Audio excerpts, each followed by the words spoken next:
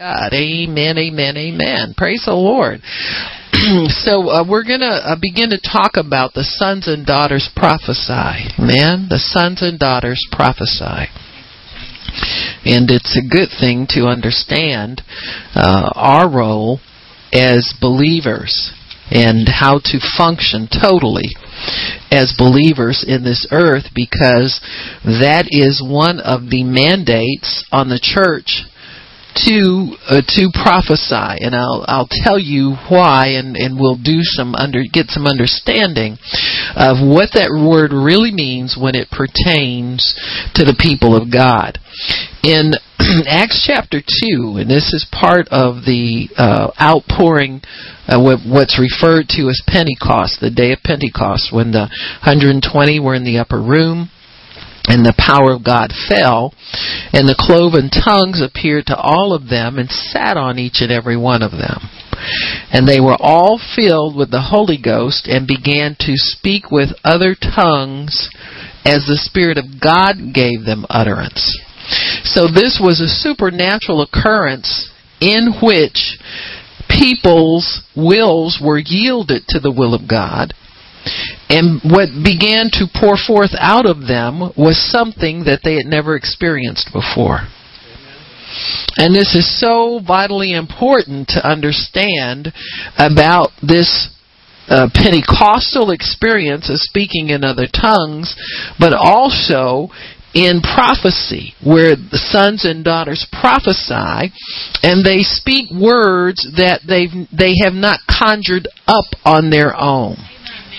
Very important.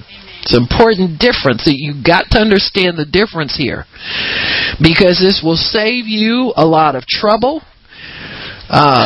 in receiving things that aren't for you, and receiving from man's understanding and man's brain versus hearing from God's Spirit, which is what you want. You've heard enough of what man has to say. I know I have. You can ask a question and get 50 different opinions. Everybody you talk to will have a different opinion about things. But the word of the Lord never changes. It abides forever. So you want that word to come to you and come forth up out of you. The pure word of God. And so this first experience kind of laid the groundwork for all experiences for the utterance of God. And so he says here that they were all filled in verse 4 with the whole Acts chapter 2, in verse 4. They were all filled with the Holy Ghost and began to speak with other tongues as the Spirit gave them utterance. Now, how do we know they were filled? Because they spoke in other tongues. That's always the evidence of the Holy Ghost filling a person. The filling and the overflow is a language that they don't know and they've never spoken before. But as they yield themselves to God by faith, the language kind of pours out of them. And there were dwelling at Jerusalem devout men out of Jerusalem Jews, devout men out of every nation under heaven. And when this was noised abroad, the multitude came together and were confused, because every man heard them speak in his own language. So this was an outpouring and a sign that confounded means that they were not believers. The Bible says tongues is a sign for the unbeliever. You got me? So then the unbeliever gets convinced of the supernatural power of God resting on these people. And so they're able to know for certainty, gee, this guy couldn't have figured out how to speak my language to me. He just got here. He doesn't know me. He doesn't know where I'm from, but this language is my language that I always speak. And so that's the sign aspect for unbelievers of tongues. You got me? Tongues not only, so the same tongues that was a sign for the unbeliever began to edify the speaker. It always builds up the speaker. That's why the devil don't want you to have it. He likes you weak, ignorant, scared of him, scared of everybody else. And so if you can push past all that and yield yourself to God and receive of the gift, then you'll be built up strengthened, stronger. In fact, in 1 Samuel 10, it says that you'll be changed into another person. You got me? You're not the same person after the Spirit of God comes upon you than you are before. Huh? Isn't that a blessing? You can go into your Superman closet, a sad little pitiful little somebody in the world, and beat you up all day. You come home from work, everybody done talked about you, treated you bad, said all kind of wrong things about you, made you scared that they didn't want you back at the job anymore. And you go home and go into your little closet and put on your little shirt with the red S, just kurandaria shia handaya sikiri andaria harabosia handaya. And little by little, the pieces of clothing come on you. You come out there and stand up and say, devil, I triple dog dare you. Can't take nothing from me. You ain't gave me nothing. But sin and a hard time, take that. I don't care if you take that or not. Trust me. But the blessings of God you cannot take from me. You cannot take them from me. The only way he can get them is you give him to him. Through some kind of carnal stuff, stupidity or, impulsiveness or, running your mouth too much to the wrong people, overcommit yourself for something. But if you repent, God will give it right back to you. He'd rather bless his worst kid than to see the devil with it. You're never gonna let the devil have it. So he says, all these people heard them talk in their own language. Verse 7, they were all amazed and marveled. Said, how do you know our language? Haven't they been speaking their native language all this time? How do we hear every man in our own tongue where we were born? Parthians, Medes, Elamites, these are not just Greeks, but specific regions in Greeks where they speak different languages. I mean, to the finest of delineation of tongues. And he says, we do hear them speak in our tongues. What do they hear them speak? Well, absolutely. So tongues will always magnify God. Always. The Bible says no man can by the Holy Spirit say Jesus is accursed. He can never say anything bad about God or negative about God by the Holy Spirit.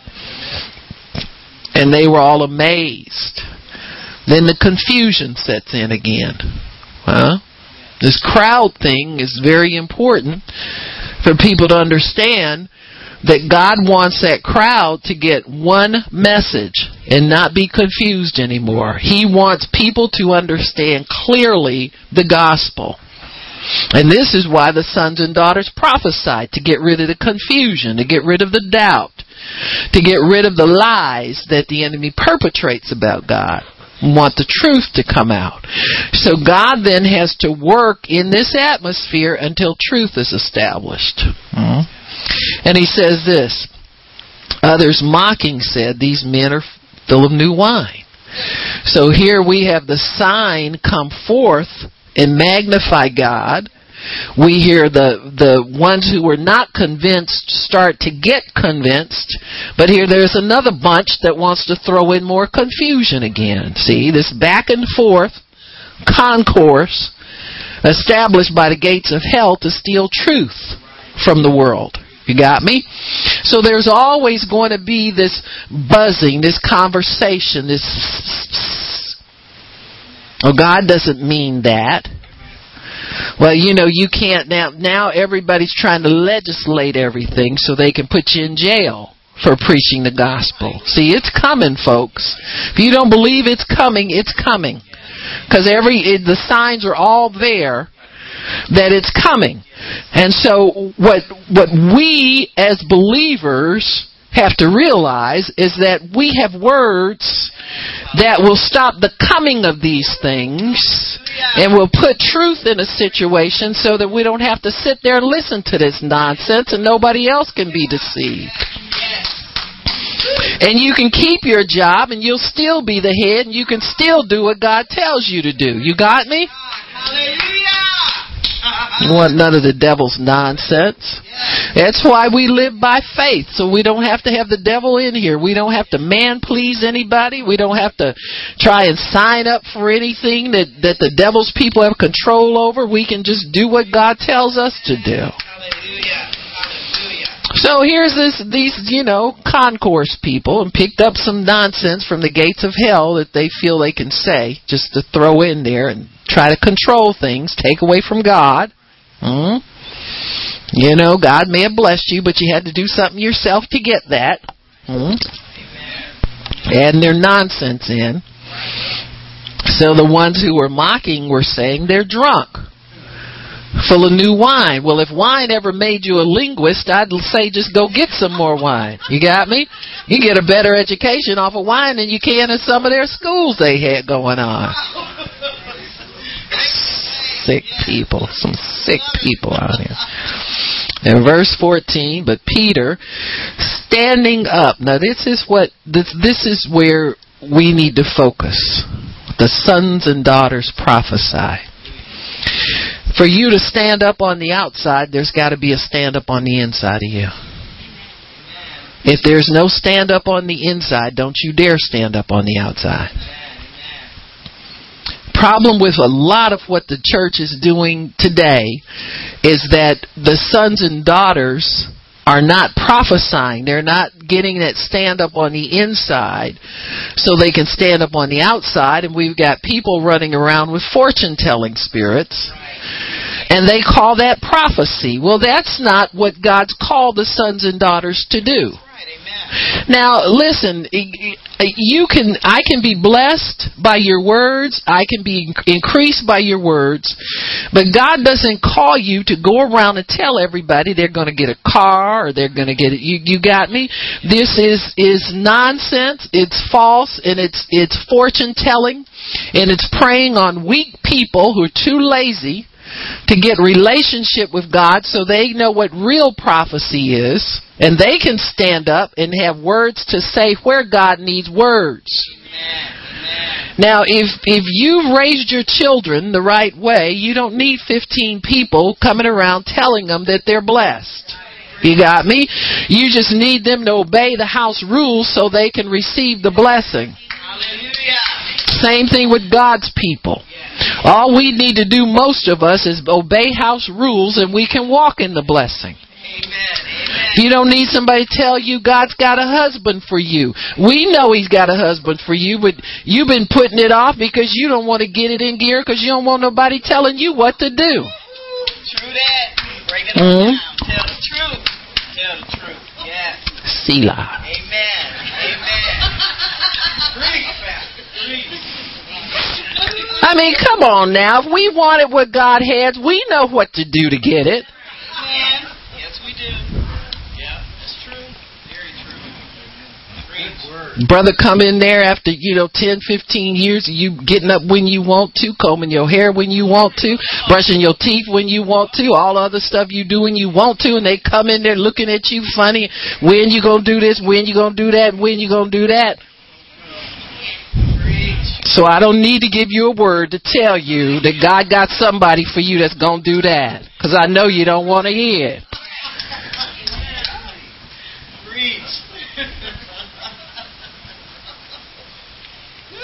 Amen. Yes.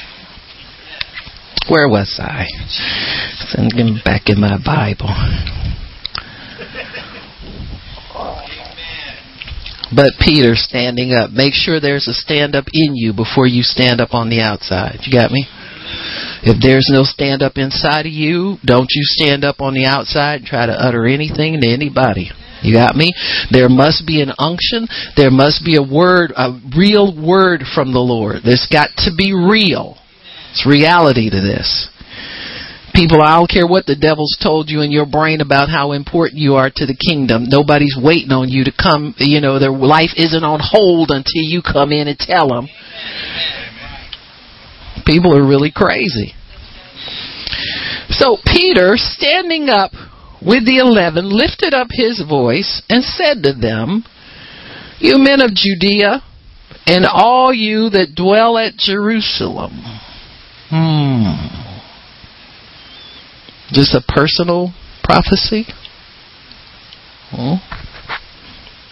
See, this is where the real sons and daughters are called to speak.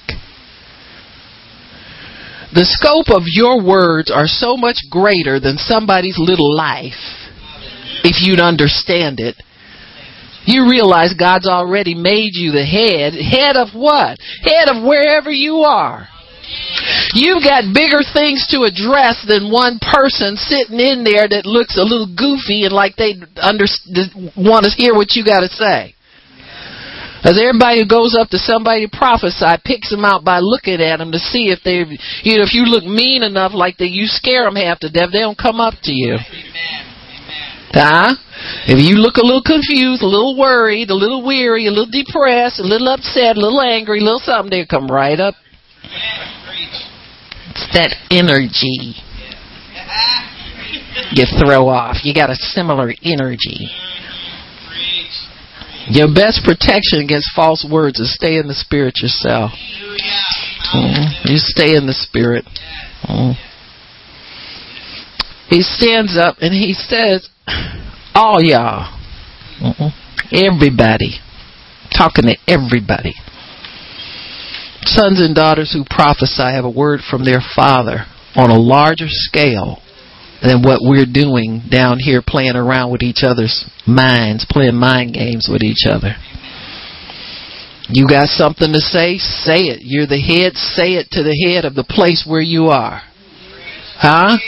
You address people on your own level. You don't have to go around trying to impress little people that's all forlorn and upset and confused already. No, you address everybody to get the whole atmosphere straightened out so that everybody there will know what God has to say. When God talks, He talks to more than just you. He says, these are not drunk. He said, hearken to my words. How dare you say that, Peter? Who are you? I'm the head here and not the tail. Got me? I got a word from my Father. God has called me to stand and prophesy so I can say these things. He says, these are not drunken as you suppose, because it's only the third hour of the day. I mean, an idiot would know nobody's drunk at this time of day. But this is that which was spoken by the prophet Joel. This is that means that you have understanding of the mysteries of God. This is that means that you've had some time that you've spent with God in prayer and understanding the Word and in fasting and not trying to figure out how you're going to get somebody alone so you can tell them something. I mean, that's what the false people do. And more these people are going to be run out of town, run out of meetings, run out of everywhere till they have no place else to run with these little false prophecy devils they carry. Little fortune-telling devils. He says, and it shall come to pass. This is that which was spoken by the prophet Joel. Sons and daughters know the Bible. They know what Joel said. They know who Joel is. It'll come to pass in the last days, saith the Lord, I will pour out of my Spirit upon all flesh. So this Pentecostal happening was poured out of God's Spirit onto His people. He says, I'll pour out of my Spirit on all flesh. I don't care. Poor flesh, rich flesh, black flesh, white flesh, female flesh, male flesh, adult flesh, children flesh. And he says, your sons and daughters shall prophesy. They've already done that. They've magnified God in an unknown tongue. But then Peter comes up in the understanding and brings clarity to everybody of what's going on. And he says, this is nothing new. This has been foretold already. This is nothing that's not going to happen. This has been told. We've said this already. We expect this. I expect to prophesy. You should expect to prophesy. We should all expect to prophesy because it's been foretold already. This is nothing new. So the sons and daughters shall prophesy, and the young men shall see visions. of God. Why? Because they want to be led in the right way. And the old men will dream dreams. Why? Because they have time to speak and to put together the future through the dream state. You got me? And so God is saying that these things will be real. The Spirit of God will make them so real to you that there'll be a stand up on the inside of you, and it'll cause you to stand up on the outside and prophesy and say things that will bring clarity, bring instruction, and bring understanding that will magnify God. Not try to line somebody's pocket. Not try to get them in false hope about something that God's already dealt with in their lives. Something that it will set things straight. Set them straight. When you're the head, you don't need to impress people. When you're the head, you need to talk to the head that's causing trouble so that it can be put down. You got to do headship things. Problem in the church is that we're so busy trying to figure out for ourselves what this whole thing means. Everybody comes up with a different meaning for what the scripture means. But it's plain right here what he's talking about. He's talking about bringing an end to confusion among a mass of people.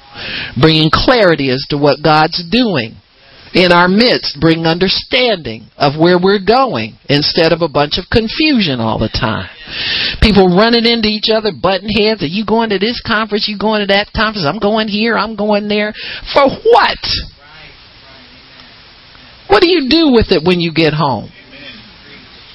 Huh? You prophesy. When you have problems at your children's school, do you have a stand up on the inside of you so you can stand up and confront them stupid teachers up there? You go and try to get some more money to take them out of that school and go get a private school, running from the devil. There should be a stand up inside of everybody. If you're baptized in the Spirit and you've been filled with the Holy Ghost, this thing happened immediately on Peter. He got filled, spoke in tongues, and a stand-up came in him, and he stood up and prophesied. So often we get hands laid on us, and then somebody tells us as soon as we speak 2 words, the devil's going to try to take it away from you, so you don't, Huh? Because we think that's all there is. We're so nervous about trying to get them to hold on to what the little bit they've got. We don't let them take it on to its natural outlet. That they will prophesy, begin to magnify God, begin to bring clarity into a situation. Huh? So the reality of it is that God wants us all to prophesy, not just go and collect gifts and then be the same worried people we were before the gift came upon us. It's good to let people know. Read this.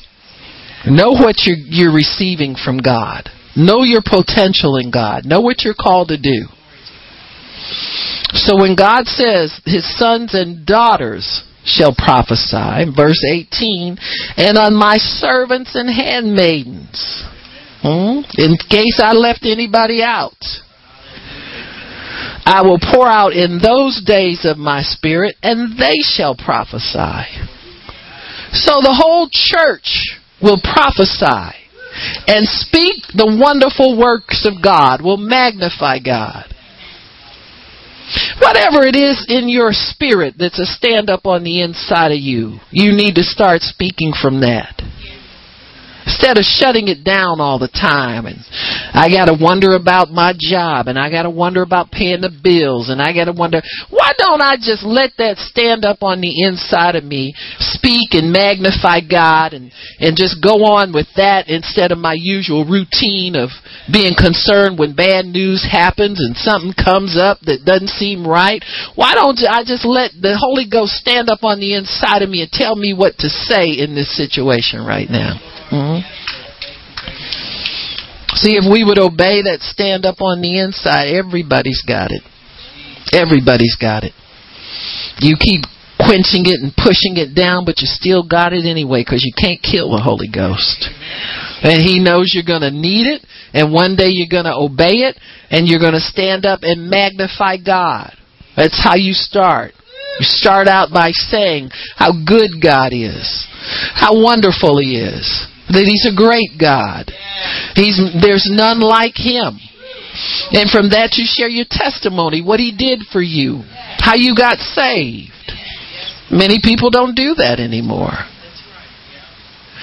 You know, the Lord was showing me how simple He's made the gospel, and how simple and how complicated people make it, how they complicate things trying to make it something other than what it is, just to keep themselves employed, so to speak. But he showed me this. He said that he gave Joyce Meyer a ministry based on her testimony. You can see women are still the primary focus of what she does in her ministry. You know, men come and they get a lot out of it because she's a very thorough teacher. But her slant in her message is all geared toward her testimony of how God remakes somebody that's been damaged, the new birth, the finished work, salvation. It's a basic message so that people can get everything that they need to get out of their salvation experience. Because people run around thinking that they need inner healing, outer healing, upper healing, under healing. Flip me inside out. Prophesy to me. Turn me upside down. People feel that they need so much work. How is it that you got so debilitated after you got saved that you need all of this?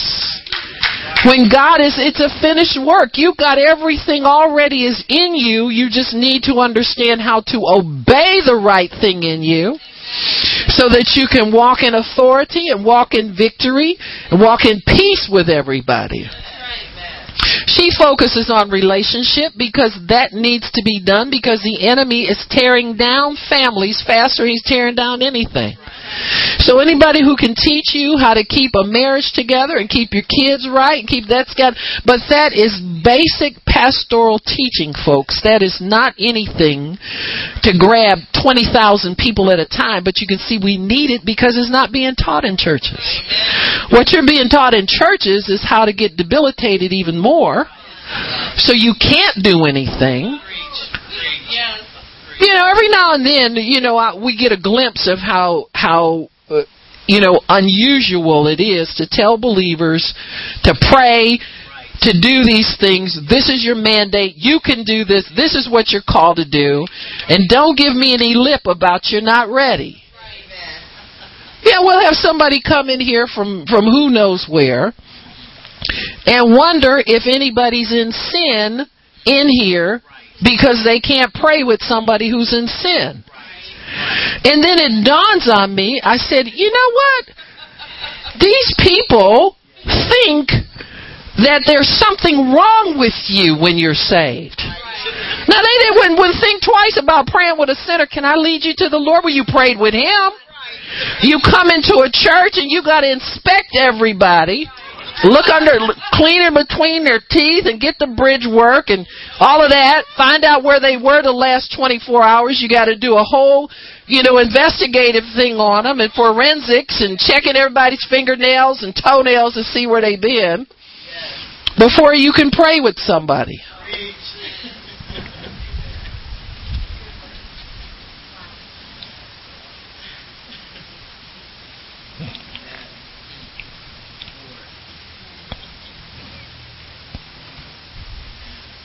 And I think to myself, I said, we got whole churches of people that don't do anything for God because they think that sin is so powerful.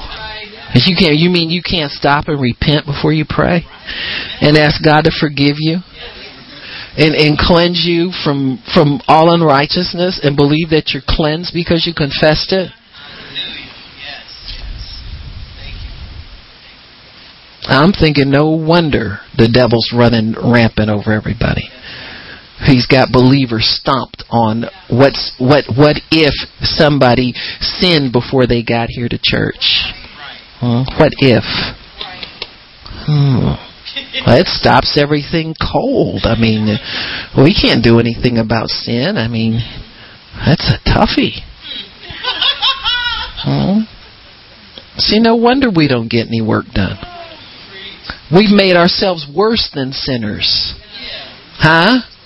We've made ourselves worse because we can lead a sinner and tell him in a minute to just repent and God will forgive you. But believer, you got to do something else. See, that's ain't right for you. Amen.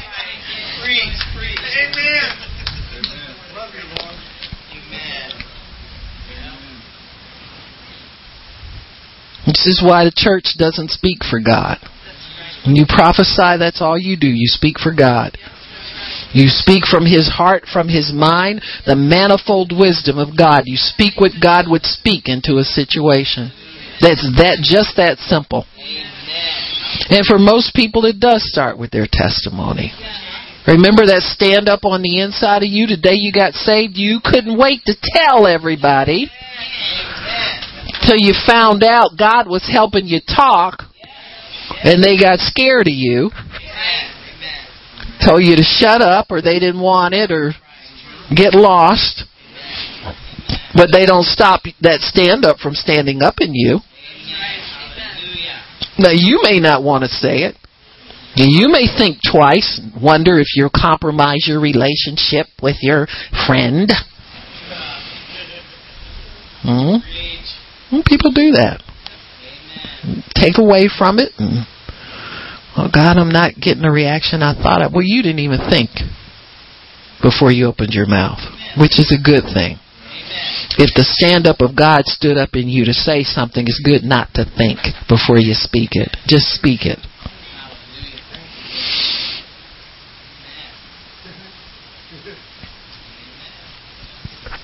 The prophecy that God expects from the sons and the daughters is definitely for edification, exhortation, and comfort because it's coming from God.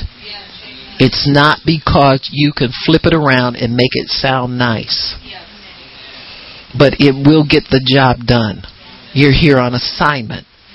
None of this is your doing. If somebody had told you when you were making your plans for your life, for the rest of your life, that one day you'd be telling people about Jesus and leading them to church and doing all this for the church, you'd have laughed at them. But here you are. And so this is not your making. This is not your idea. And the plans for it won't be yours either. Because God will put you where He desires to put you and put that word on the inside of you that causes your inner man to stand up and want attention. Your inner man knows who it's for, and he'll bring people to attention so that you can say what God wants you to say and go sit down somewhere and shut up. And just leave it out there. So why does the church prophesy? Why? What is it about prophecy that this must be done? Why is it that people want to grab it and twist it and make it something other than what it is? People miss the purpose of it. People miss opportunities to prophesy. And they'll go and grab something else to do and call it prophecy. You got me?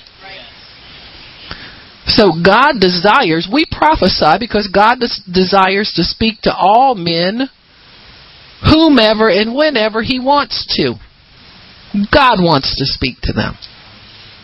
He has chosen the gift of prophecy and to work through a human vessel. This is His choosing.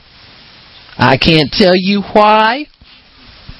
I have a good guess that you're going to listen to people anyway. So it makes it easy. So He can put it in somebody that you know you'd want to listen to. And so He does it because He wants to make contact, wants His ideas, thoughts, His will made known to humanity. He does this through the Spirit and the gift of prophecy. 1 Corinthians 12:10 tells us that prophecy is a gift to the church. Unbelievers do not prophesy for God. You got me? It's a gift to the church. Now, not the church as a building, but the church as a called out body of believers. You can't look at somebody and tell if they're saved or not. You kind of have to be around them for a bit or something. You have to ask God for revelation on these things. But prophecy is a message from God, and it's a God-inspired or God-breathed message, which means that it doesn't come by you reading the Bible and putting together some scriptures and making a message for people. But this is something that's God-breathed on a person. It may come to them ahead of time, where it will be being put together in their spirit, or it may suddenly come upon them. But it is a God-breathed and God-inspired message. This message announces God's plan and vision for man. His plan and vision for man and for the earth. It will announce also man's part in it. So prophecy ends confusion. It ends confusion. Prophecy imparts God's wisdom and timing in the affairs of man.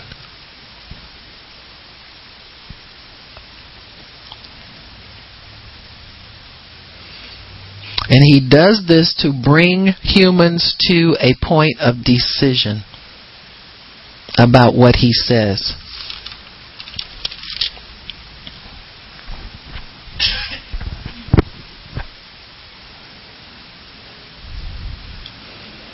The effects of prophecy are different on humans than they are on the spirit world.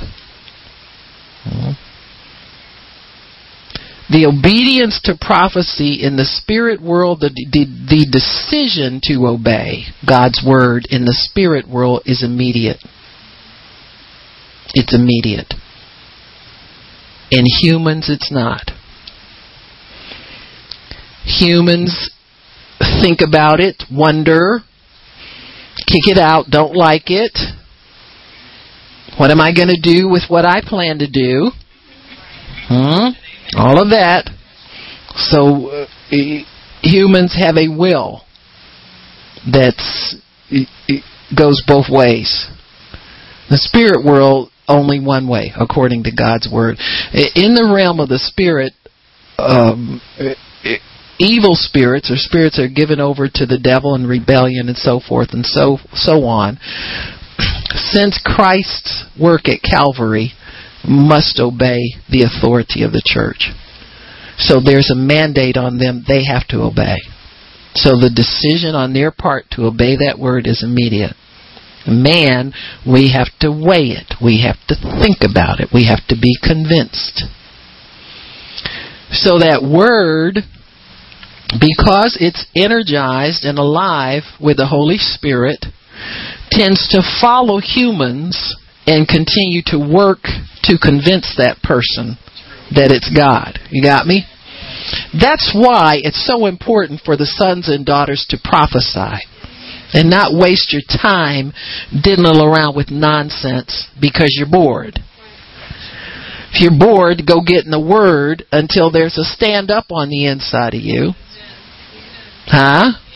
Where you can say you have something to stand up and you've got something to say. And God puts a person in front of you that you're to say it to. Everything that you have inside of you isn't for everybody. People in the church get too comfortable with one another. They want to have words for each other all the time. Certain people want to be thought of as wise. And always want to counsel somebody, have something to say to somebody, and tell them how much they know. Stop it. Get something real. Get a stand up on the inside of you. First stand up you need to get is the one that's holding your loved ones in bondage. You know, your witnesses. Jerusalem, Judea, the uttermost parts of the earth. Tell your family about how you got saved. Drive them nuts. Make that word follow them. Make them, make that word wrestle them down until they begin to serve God for real. Huh? I mean, for real. Just do what God tells you to do. But keep that stand up in you real.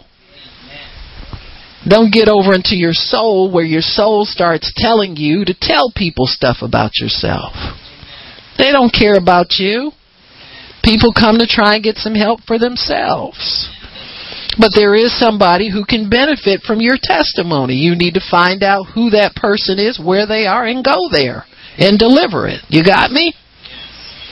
Man, if we could take all these people and sit up in these mega churches and get a word in them so that they could deliver it to somebody, we'd set the world on fire. But we keep debilitating people. Tell them they need to think positive, need to be encouraged, and don't get so down on yourself. And God still loves you, and quit babying people and give them something that the world needs. I don't care how slow you are in God. You've got more than all the sinners out there will ever know about God while they're sinners. So they can definitely benefit from what's on the inside of you. You need to start go telling. Go tell, not tell everybody in here all the time. Go tell. Go to some of them people on your job you scared of. The mean ones. I was so mad last Sunday. People at that hotel got my potato salad. I was running around trying to put a curse on it. I hope you get sick.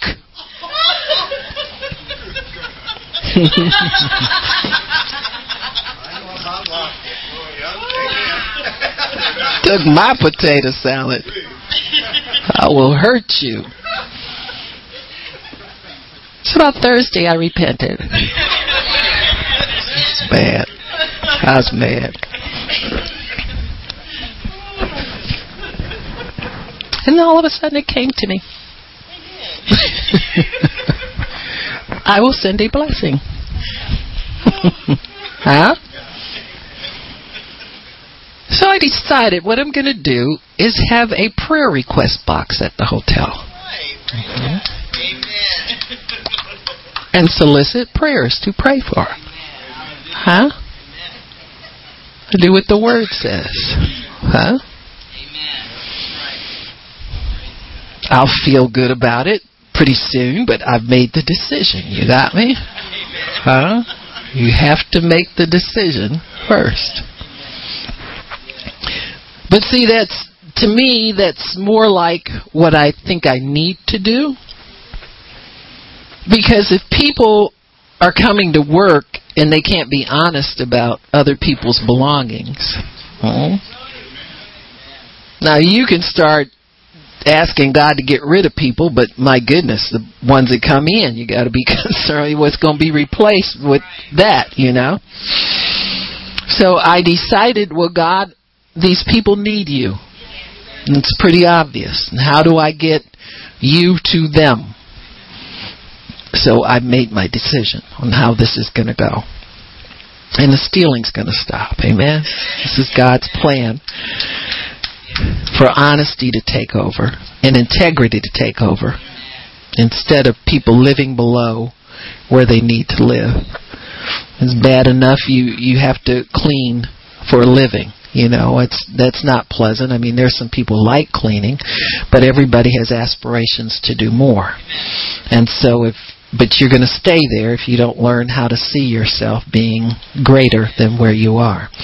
And so the decision has been made. I curse no more. I bless. I bless. But see, there has to be a stand-up inside of you. See, when God stood up inside of me and told me what to do, stop it! Cut it out. And do what the Word says. Do this. So, that's what you do. So, humans respond much slower to the Word. Or can respond slower. Humans, their souls have to be convinced to quit fighting the Word of God. The devil, hears and trembles, the Bible says, because the decision's already been made, so he can't resist the Word of God. Not allowed to. He doesn't have the mechanism to resist it. So what he has to do is deceive us into coming over in his playground and playing with him. So that's how he gets what he gets from people. So the decision by the spirit world to obey God has already been made. God made that decision. Times and seasons are determined by God. So when seasons are coming that God wants and knows he needs to get a message to humanity, then he prepares a vessel to hear his word. That stand-up will also come inside of a person who has a personal prayer relationship with God. There are some stand-ups that happen inside of us as a response to a need that we may have, where we must address the spirit world to let them know what God is doing and what God says.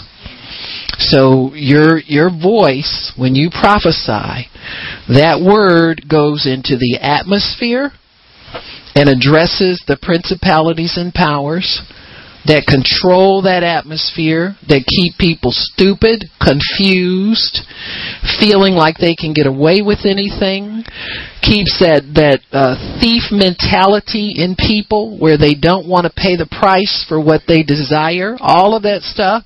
That word that you speak not only touches the ears of any humans that are there, but also will address the principalities and powers to let them know the manifold wisdom of God. That's why the devil likes to keep the church confused about her role as far as God's word is concerned. For years we've heard, confess the word, confess the word. Nobody will tell you prophesy. Because if you say that sets off such a force of hell against you. And there are many people who make their reputation by confusing the church to make you think that prophecy is only for the person next to you to let them know that you can hear from God for them.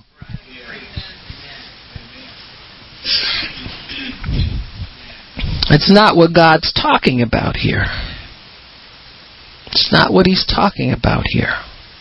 If we can get prophecy elevated to the level in our thinking that it is that God's placed it in, then we can be very, very effective. But why would you think a prophecy is for you to tell somebody they're going to get blessed rather than be able to speak to the governor of the school system in the spirit and make him change laws that are damaging your children, change laws that kick the Bible out of school, change laws that kick God out of everything? Why would we think we can only speak on a human-to-human level and not be able to address that thing? Amen. Because the devil keeps a lot of confusion in the church. The minute somebody steps out and begins to declare something, then the leadership in the church calls them crazy, says they're an embarrassment. They don't do this right. They shouldn't do that.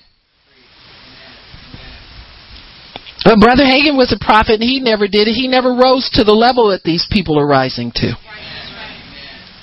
You got me? Not that he was wrong. He did what God told him to do. But every generation is blessed more than their fathers. They give more authority to people. Last thing leaders in the church want is for, don't give the believers anything.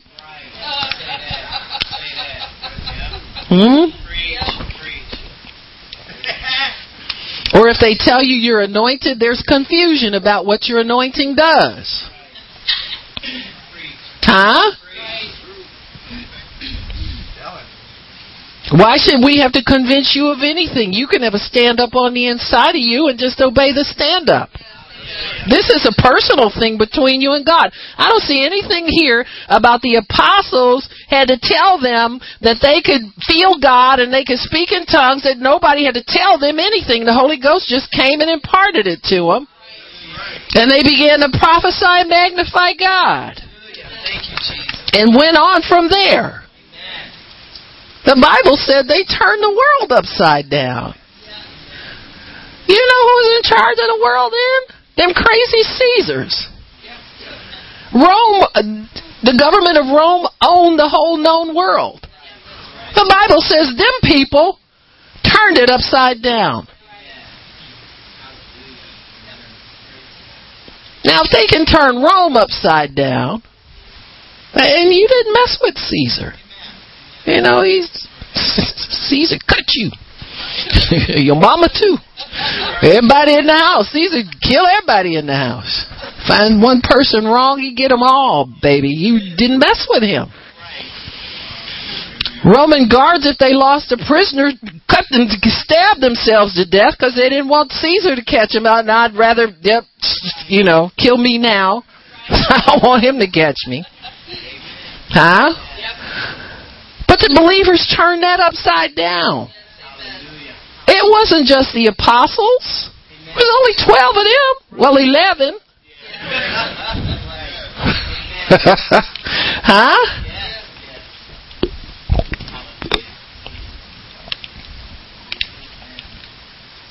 They find out their pastor's in jail.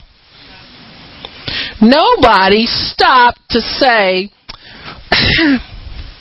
is he guilty or is he not? They just said, get him out. Get him out. We deal with a higher authority. Get him out of jail.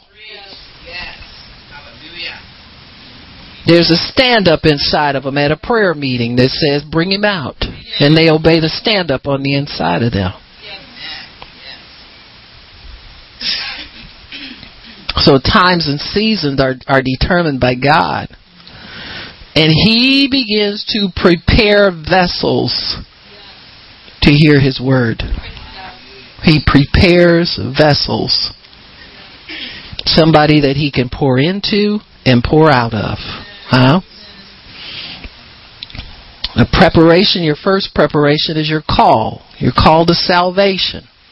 I'm not talking about call. Like people say, I'm called. Oh boy, we all are. Get out and do something. What are you doing with your call? Well, I'm waiting on God. I don't know why. Is your boss saved? I don't know. You need to. Huh? Your relationship with God according to the call. So your response to the call, it begins with your call to salvation, your response to it, and your subsequent relationship with God after the call.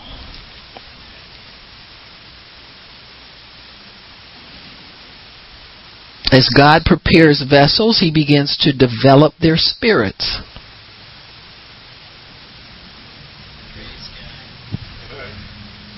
He wants a submitted heart. That means that you wait for Him before you get any bright ideas. He wants a trusting heart.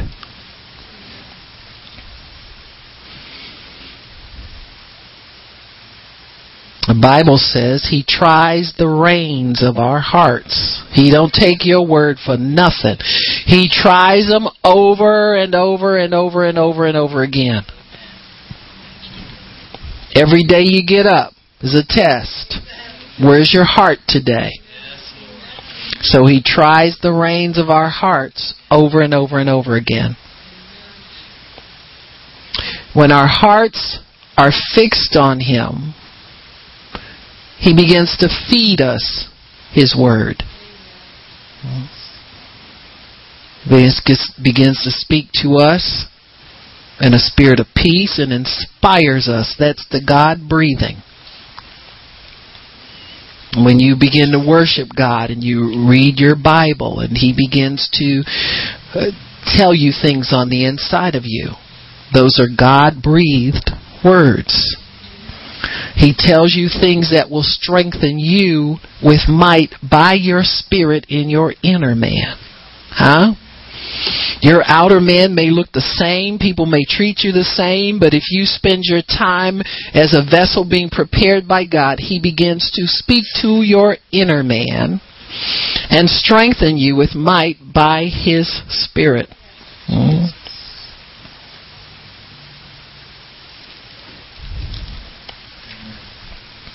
In Acts 2,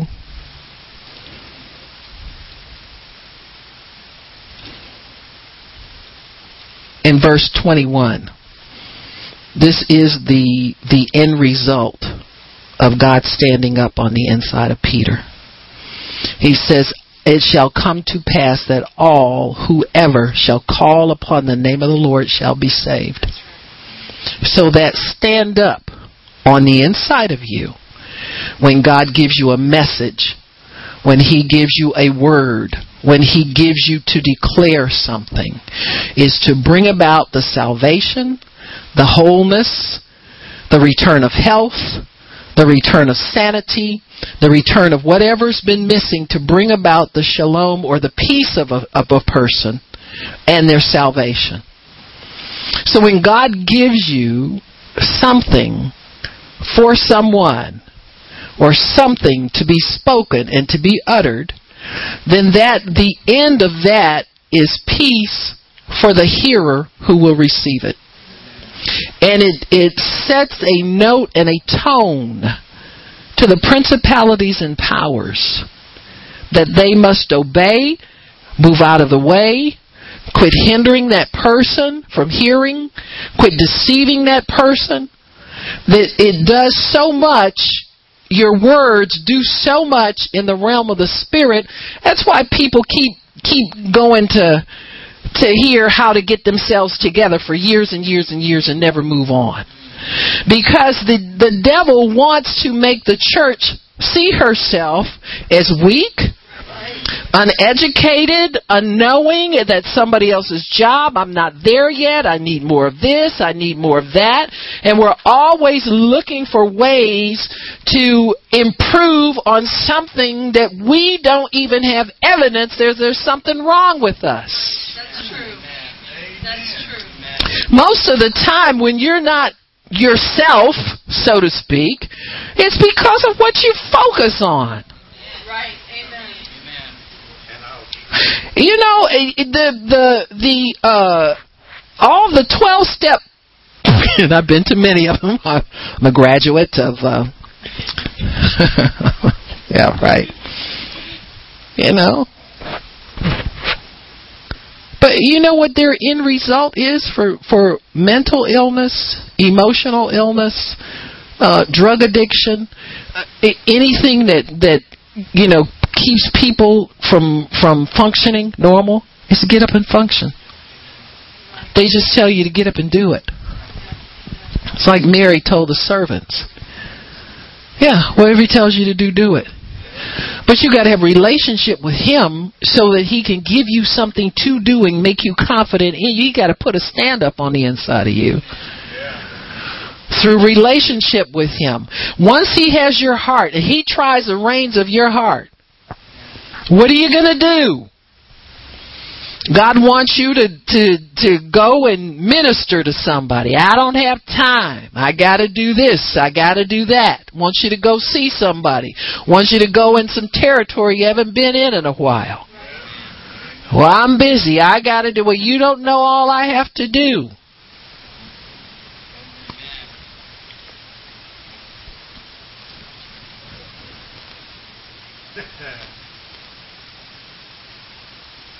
God wants us to quit thinking about ourselves as needy, crippled, unprepared, uneducated. See, if we quit comparing ourselves to everybody and just focus on Him, when He's trying the reins of your heart, that your heart is toward Him. God, what do you want me to do for you today? I'm tired of doing stuff for myself, waiting around for this and that. What do I need to do for you today? That's the way to wholeness and health and wellness in anybody's program. Huh? They'll tell people, parents, get your children involved in a structured after-school program because they have too much time on their hands to wonder what they're here for. You tell them what they're here for. You're here to go to this after-school program, and from that, we'll see. But get busy. You don't let the devil have time with people in idleness. They're people of purpose. Get them involved in purposeful things. Well, they don't like it. So what? So what? You ever found anything necessary for you to do in your life that you didn't like?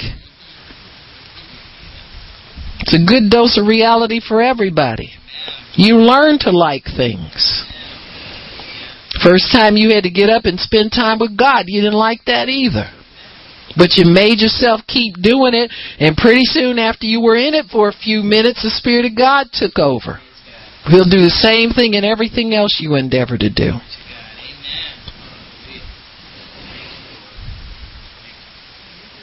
So the end of this is the preaching of the gospel. That the gospel go forth. That men will know how to be saved. That men will call upon the name of the Lord and know that there is salvation there. That they will know it. How do they know it? Because the church makes it known to everybody. Ephesians 3.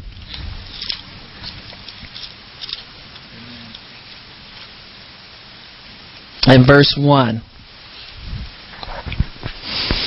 Paul's talking about a mystery that God revealed to him. There is a mystery wrapped up in Christ that has to be revealed to the world continually. This is a continual need in the world. People spend time trying to figure out if all nations have heard the gospel. Well, if they have, tell them again. Till everybody's saved. You go tell them, well, they've heard it. Well, we know the gospel's been preached in all quarters of the earth. We're waiting for Jesus to come. I don't think so. He's not coming for a bride that's sitting around getting her toenails done. And looking for more money to spend on nothing. You keep telling it until the sky cracks and you start lifting up off your own feet.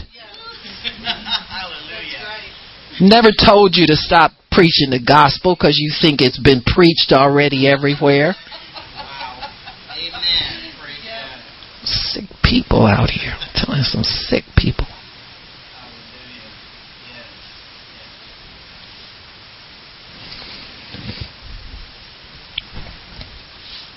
There's a mystery. You can't know that people know it already. I don't care how many times I don't care if you shared your testimony with the same people 15 times. If they haven't received Christ, there's a mystery to them. It hasn't been revealed, unraveled to them. When God tells you to speak, you speak, even if you've spoken to that person before. Keep speaking. As long as there's a stand up inside of you that says share this, you share it. Don't quench the Spirit of God. Paul says, verse 1, for this cause I, Paul, the prisoner of Jesus Christ for you Gentiles, if you've heard of the dispensation of the grace of God that was given to me for you, that how by revelation he made known unto me the mystery. Revelation comes out of your relationship with God. He reveals things. You spend time with him. You let him know that you're available. You quit having your own agenda about everything, and you let God speak, and you let it be known that God really, He gets your attention and He gets it for real. When that happens, then He's trying the reins of your heart to see if you'll stay focused on Him. And not just focus, but give Him more and more control. When trying the reins means that He's taking the slack out of your life.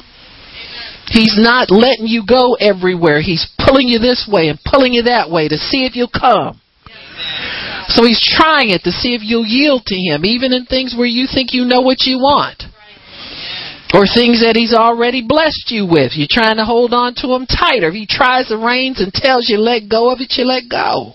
He has to do these things.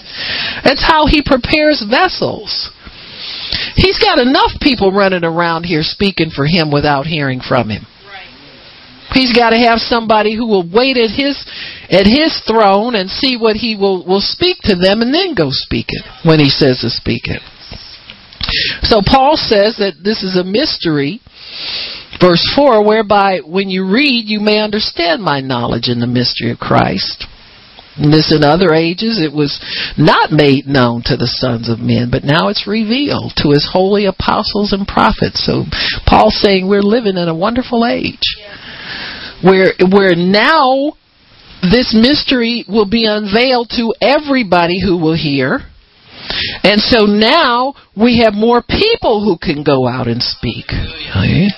When Moses got angry with the children of Israel because they were jealous of him because God used him. Now none of them wanted to do to live the life he lived to get God to talk and to hear from God, but they're a bunch of thieves. They wanted the gift and the manifestation without paying the price for it. And he said, I wish you all could prophesy. He said, man, it'd make my life easier. You could hear from God for yourself. You could speak for God. You would know God. And so we have come to that age where everybody who knows the Lord can be empowered and can prophesy. We've come to that place. And so he says that by the Spirit that the Gentiles should be fellow heirs of the same body, and that God was not just for the Jew, it was for everybody. And that's the mystery that Paul found out, that God would make of two distinct groups of people one person by the blood of Jesus Christ. And he says, I've been made a minister according to the gift of the grace of God given unto me by the effectual working of His power. Verse 7. Unto me, who am less than the least of all saints, is this grace given, that I should preach among the Gentiles the unsearchable riches of Christ. So he knew what his stand-up in him was, to go to the Gentiles and let them know that there was no more a certain group that could have God only, but God was there for everybody. And that's the same gospel that we have, that we preach. It's the same mystery unveiled. That you have no problem going up to the most despicable looking person on the street, somebody sitting under a bridge somewhere, and it's all smelly, you can't even get close to them, but you have no problem telling them God loves them, He wants to save them, and they can go to heaven if they don't know Jesus Christ. You have no problem with that. And that's because that knowledge and revelation of who Christ is in your heart. That's how you know that. That's how you have no problem with that. And he says, verse 9, to make all men see what is the fellowship of this mystery, which from the beginning of the world hath been hid in God, who created all things by Jesus Christ, to the intent now. He said now. That's 2,000 years ago, more than that now. To the principalities and powers in heavenly places might be made known by the church the manifold wisdom of God. Why do we skip over that? Paul's talking about the mystery of the gospel being preached to all men. And he said the intention of the preaching of the gospel is to make known not to just people, but to them up there. That's a church's job. to make the devil that's controlling your children's schools stop it in Jesus' name. That's the church's job. So as we preach the gospel, as we prophesy, and as we declare what God gives us to speak to humanity, it also makes known to the principalities and powers the manifold wisdom of God. Yes, hallelujah. That's how you prophesy. That's what's important for you. And when it says sons and daughters prophesy, get out of your mind trying to give a word to somebody. Because see, the devil will keep you sitting waiting on a word to give to somebody and looking at people and trying to figure out what you can tell them to make them feel better and what God might want them to understand and hear. But you can, every day that you get up, preach to a vessel, but you can also make known the principalities and powers and manifold wisdom of God. Yes.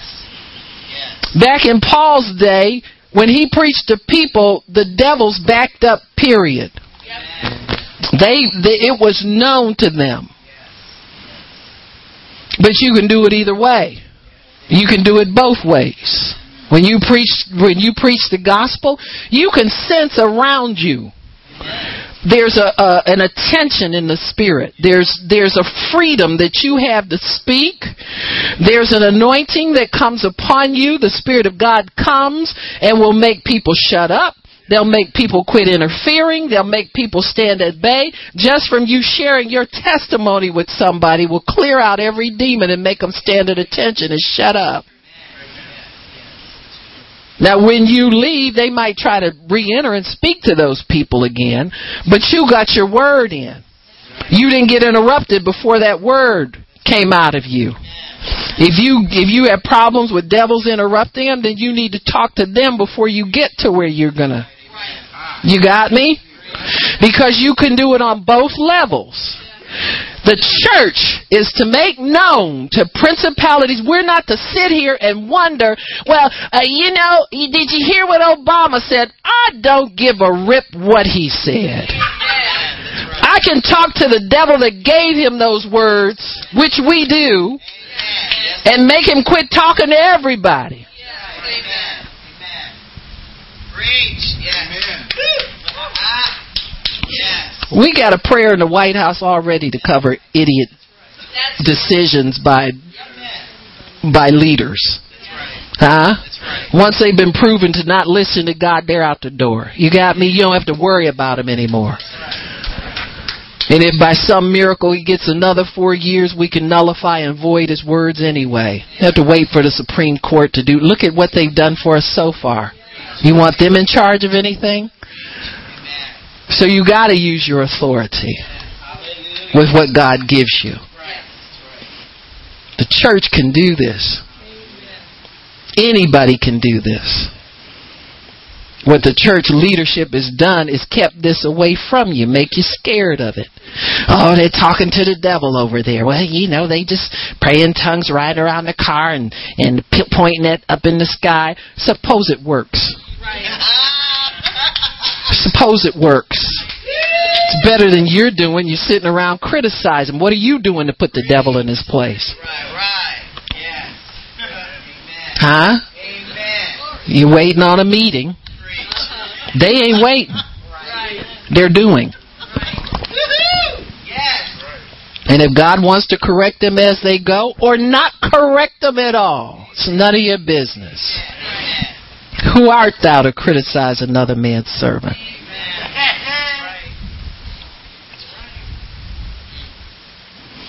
So that's the church's job. That's why you prophesy. That's who you prophesy to. You got bigger fish to fry than to try to mess up the person's head sitting next to you with your wonderful knowledge and all your gifts. You've got gifts, get out there and use them where a gift needs to be given to the devil every day. We need to present him with something to make him remember the church. Glory to God. Just drop a gift on him. Every day. Twice a day. 3 times a day. Every minute of every day.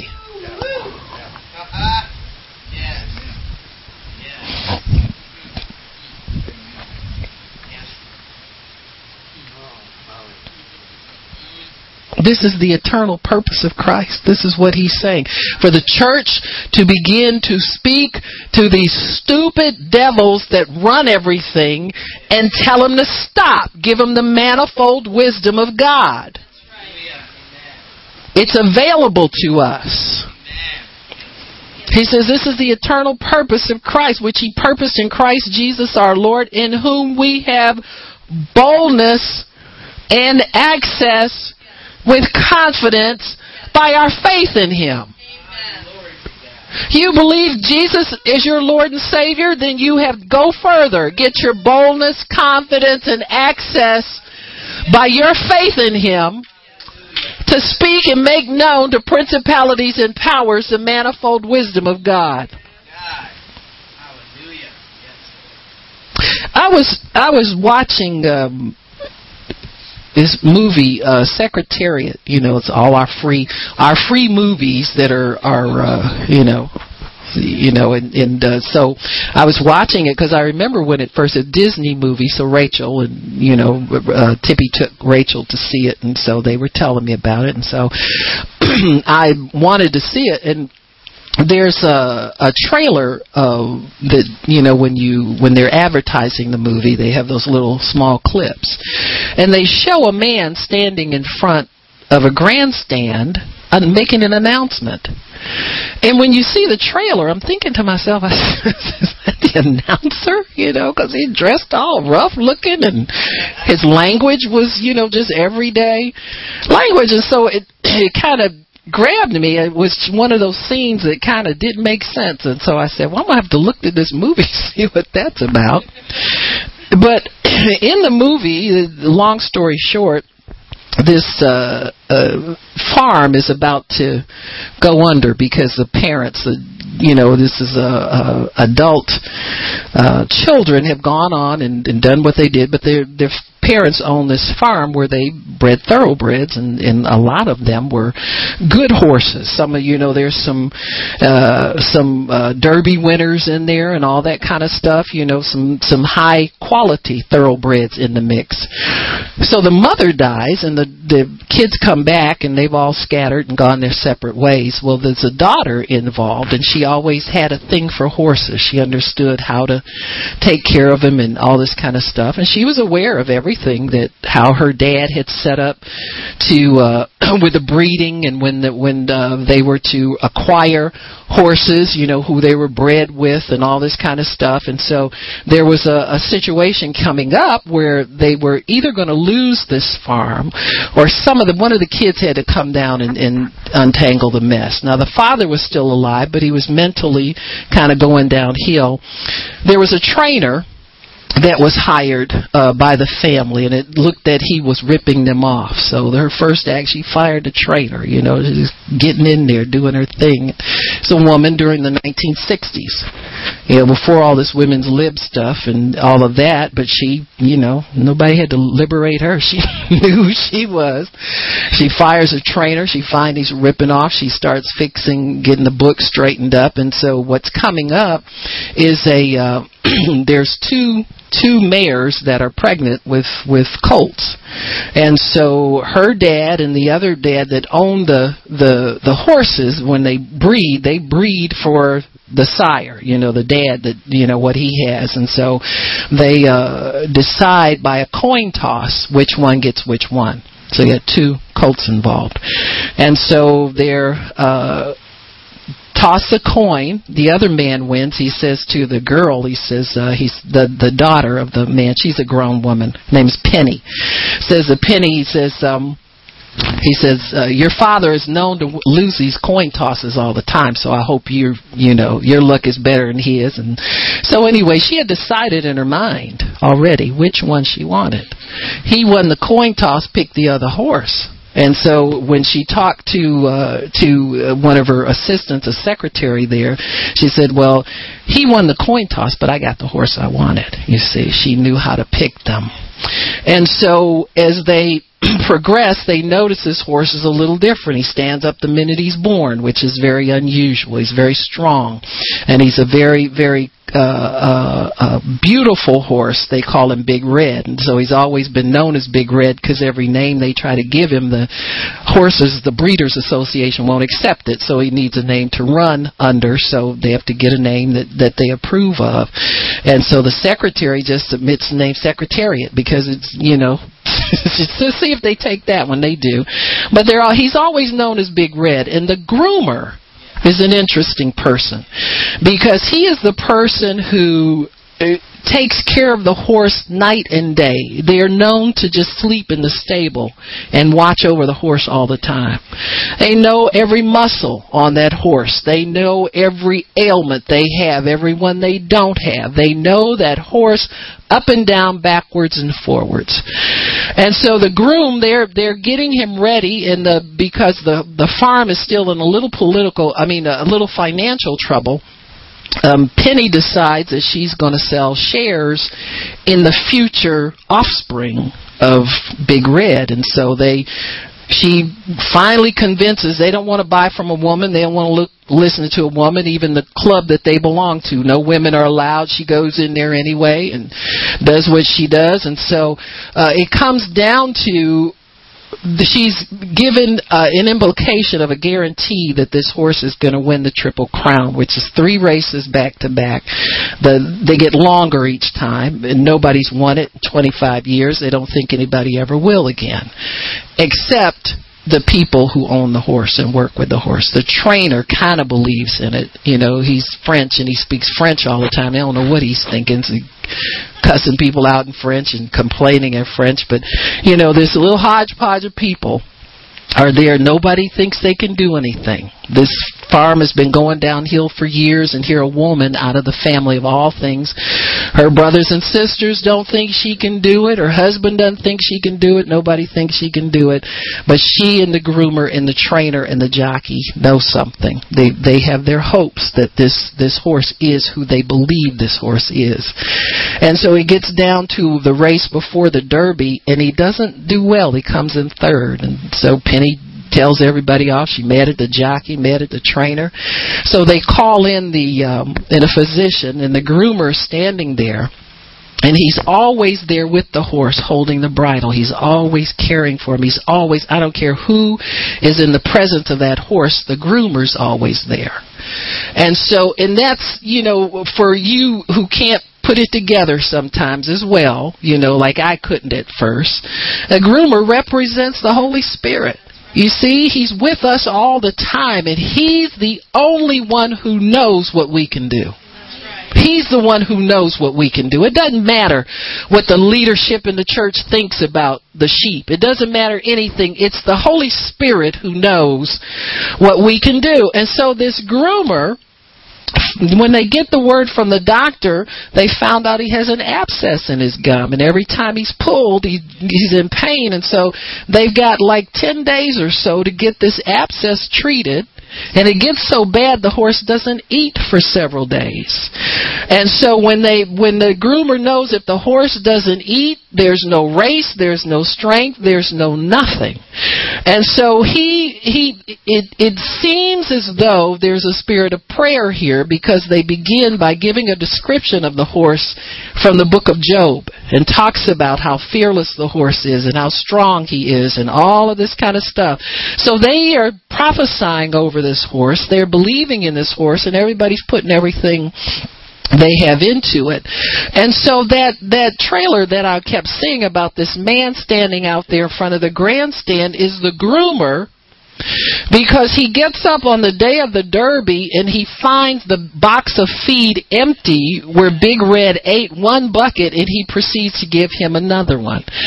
And so you don't see whether he ate it all or not, but the next thing you see is the groomer comes out to the middle of the Churchill Downs, in the middle of that racetrack, and he says, "Hey, Kentucky."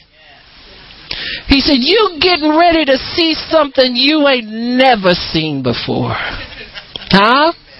And I believe that's what the Holy Spirit says every time we stand up and speak to these principalities. You getting ready to see something you ain't never seen before. He said, Big Red ate his breakfast this morning. He says, so get ready. Get ready. So Big Red, of course, goes on to win the Triple Crown. All the other horses in the, Preakness or Belmont? I think Belmont's the last one in New York. And that's the longest one.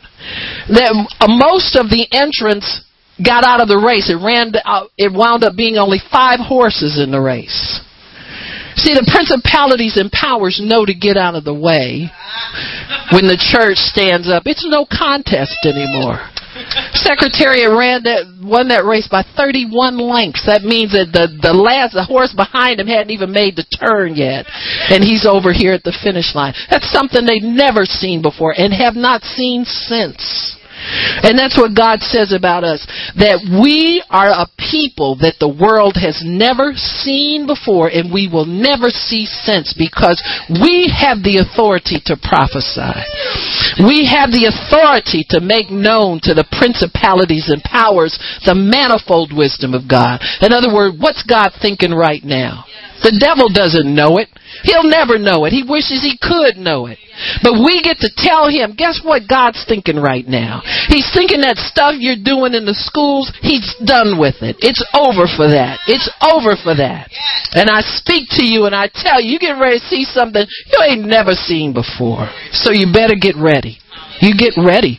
Because when the sons and daughters and handmaids prophesy, they boldly declare the word of God to principalities and powers. It's all over but the shouting, sweetheart. It's all over except for that. Praise God. Praise God. Amen. Praise God. Amen, amen, amen. Why don't we stop?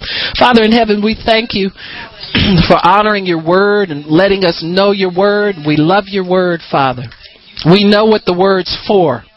It's for us to use, to prophesy, to quit trying to be people that we used to be. We're new creatures in Christ. Old things are passed away. All things have become new in us. And we thank you for that, Lord. We honor you, we bless you, and we praise you for it in Jesus' name. Amen. If you need prayer, come on up. I'll pray for you. Praise the Lord. Praise God.